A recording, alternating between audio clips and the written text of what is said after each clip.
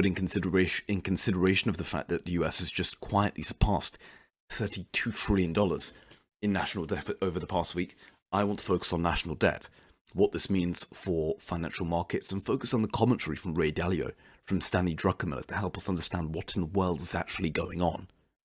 And there are clearly issues when it comes to high national debt, specifically, as within the words of Ray Dalio and Morgan Stanley, when national debt is being accumulated at faster paces, this should be a cause for concern.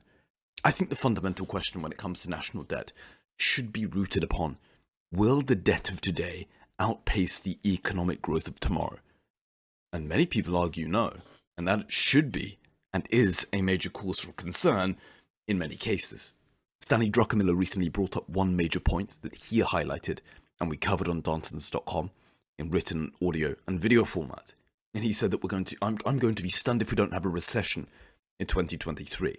I don't know the timing, but certainly by the end of 2023, he expects a recession. He also mentioned that this could be bigger than the average garden variety, and he also doesn't rule out something really bad within his own words. He said in relation to national debt specifically that we're getting to the point now in which the interest expense on the debt is so high that is going to eat up our ability to basically service the next generation, and I'm not even sure about the current one, according to Ray Dalio and Stanley Druckenmiller. There are basically a few main reasons as to why we should be concerned regarding national debt accumulation. Number one, raises the possibility of a default. Number two, stark issues for the US national leadership and national security, and also the government spending, which in recent times has basically stoked inflation, and perhaps could be more persistent in comparison to the radical words of bloody Jerome Powell, transitory. So just to explain the first point of commentary that Ray Dalio hints at, this raises the possibility of a default. And although sovereign defaults are relatively infrequent, companies and countries can default on their debt, and this usually happens when a country's government is either unwilling or unable to pay creditors. You can see that I believe there's a list here: Argentina, Lebanon, Ukraine are among the countries that have basically defaulted on their debt within recent years. And persistent economic stagnation undermines the country's ability to service the debt and leaves its economy even more vulnerable to shocks such as a recession or a pandemic. It also erodes the confidence of foreign and domestic creditors, making it very difficult and costly to refinance your debt. And according to Moody's, chronic stagnation was the primary cause of the sovereign debt defaults by Russia and Ukraine in the 1990s, specifically 1998 in Argentina in 2001, and Venezuela in 2017. Just to reiterate, chronic stagnation was the primary cause of sovereign debt defaults by those nations listed just some moments ago. And this ties into my kind of commentary that I spoke about recently, the fact that the question in regards to national debt is, will the debt of today be outpaced by the economic growth of tomorrow? If no, then that's leading to a fairly disastrous situation. Now, there are obviously very slim chances and projections that the US is going to default within their national debt. And many commentators don't expect this to occur, but it's a possibility that Ray Dalio outlines, and it's a possibility that I think as investors we must at least be aware of. Furthermore, as of August 2022, it also causes huge issues in regards to the national security and also the leadership on the world stage when it comes to national debt. As I was saying, as in August 2022, it costs almost $700 billion to maintain the debt, in which is 12.6% of the total federal spending. And economists have debated whether this spending is actually sustainable. US finances the debt by basically selling bonds at an auction, and demand has traditionally been very high due to the size of our economy and the historic stability of the US government. The cost to finance the debt is expected, according to CBO, to be around $400 billion, $378 billion specifically in 21, and to increase to almost $700 billion by the end of the decade. That money is going to be spent only on the interest, not the principal. That is a staggering amount of money that's spent on the interest. We're getting to a point now, according to Stanley Druckenmiller and Ray Dalio, in which the interest expense on the debt is so high that it's going to eat up our ability to basically service the next generation, and maybe even fail to service this generation. It has been shown that the nations with public debt ratios of around 90% and above have had lower economic growth compared to nations with public debt below 90%.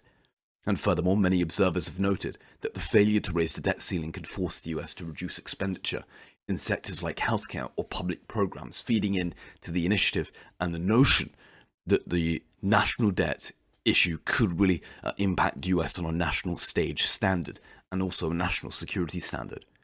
Moreover, the crowding out effect reduces the investment in crucial areas like infrastructure, education and research, whilst also creating considerable drags on the economy.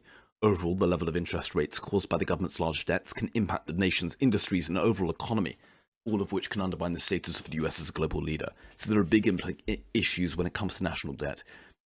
Aside from the potential of a radical default, there are also the issues of national security and world leadership. The largest national debt is also negative implications for the national security. Obviously, if you have higher debt servicing charges, then this could lead to cutting costs in spending for defense and other national security concerns, therefore driving up interest rates and resulting in high tax and retard economy growth. So you have all of these kind of issues associated with national debt, aside from the potential of a default, in which would obviously impact the US on a global stage, feeding into Ray Dalio's thesis, and perhaps you could even argue Stanley Druckenmiller's thesis of the US as a place to invest.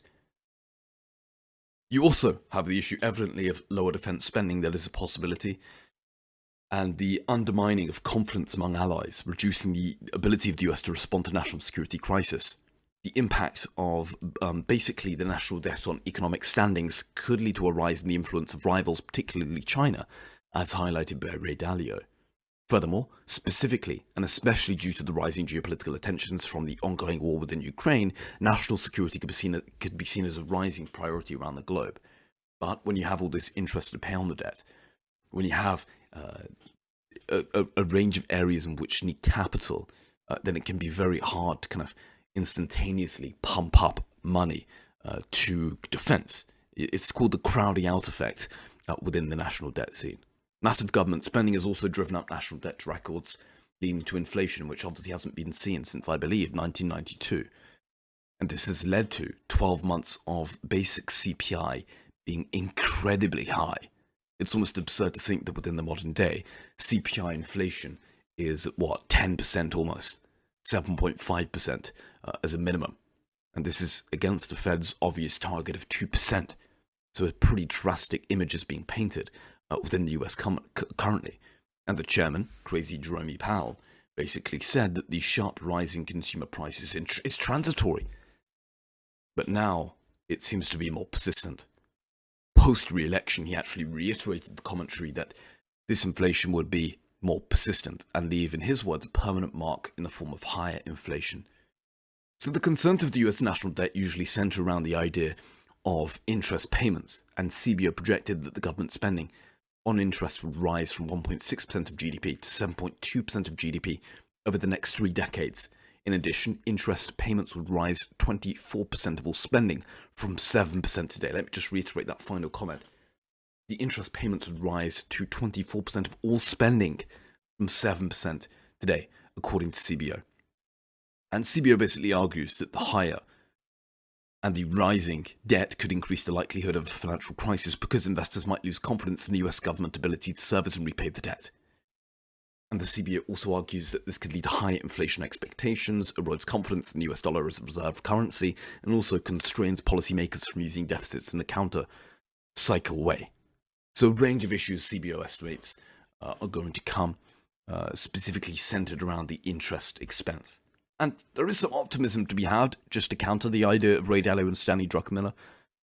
And if you look at Japan, actually, you can see that the government debt load in Japan has stood as a notable counterpoint to the concerns of this nature for a decade. With the net debt in Japan, I believe, around 170% of GDP, and the gross debt a whopping 263%, Japan's situation mitigates some of the CBO's concerns. But still, it's an area to investigate, it's an area to understand. So overall, to conclude, you have a range of issues in which Stanley Druckenmiller and Ray Dalio emphasize are really important to kind of analyze and keep your eye on. Ray Dalio has been saying for many, many years now that there likely is going to be a world-changing power. And it's a possibility. The US has been a world leader for many years now, for many, many decades. But things could be changing. And if you take into consideration the issues of the US when it comes to internal politics, when it comes to the national debt, when it comes to the inefficiency and the drastic unproductivity of governments, then you also have this interesting situation boiling up in which it seems to be that China is basically potentially going to set the stage and take the trophy away from the US as a national leader. So all of these issues in conjunction lead to a very concerning future for the US and China.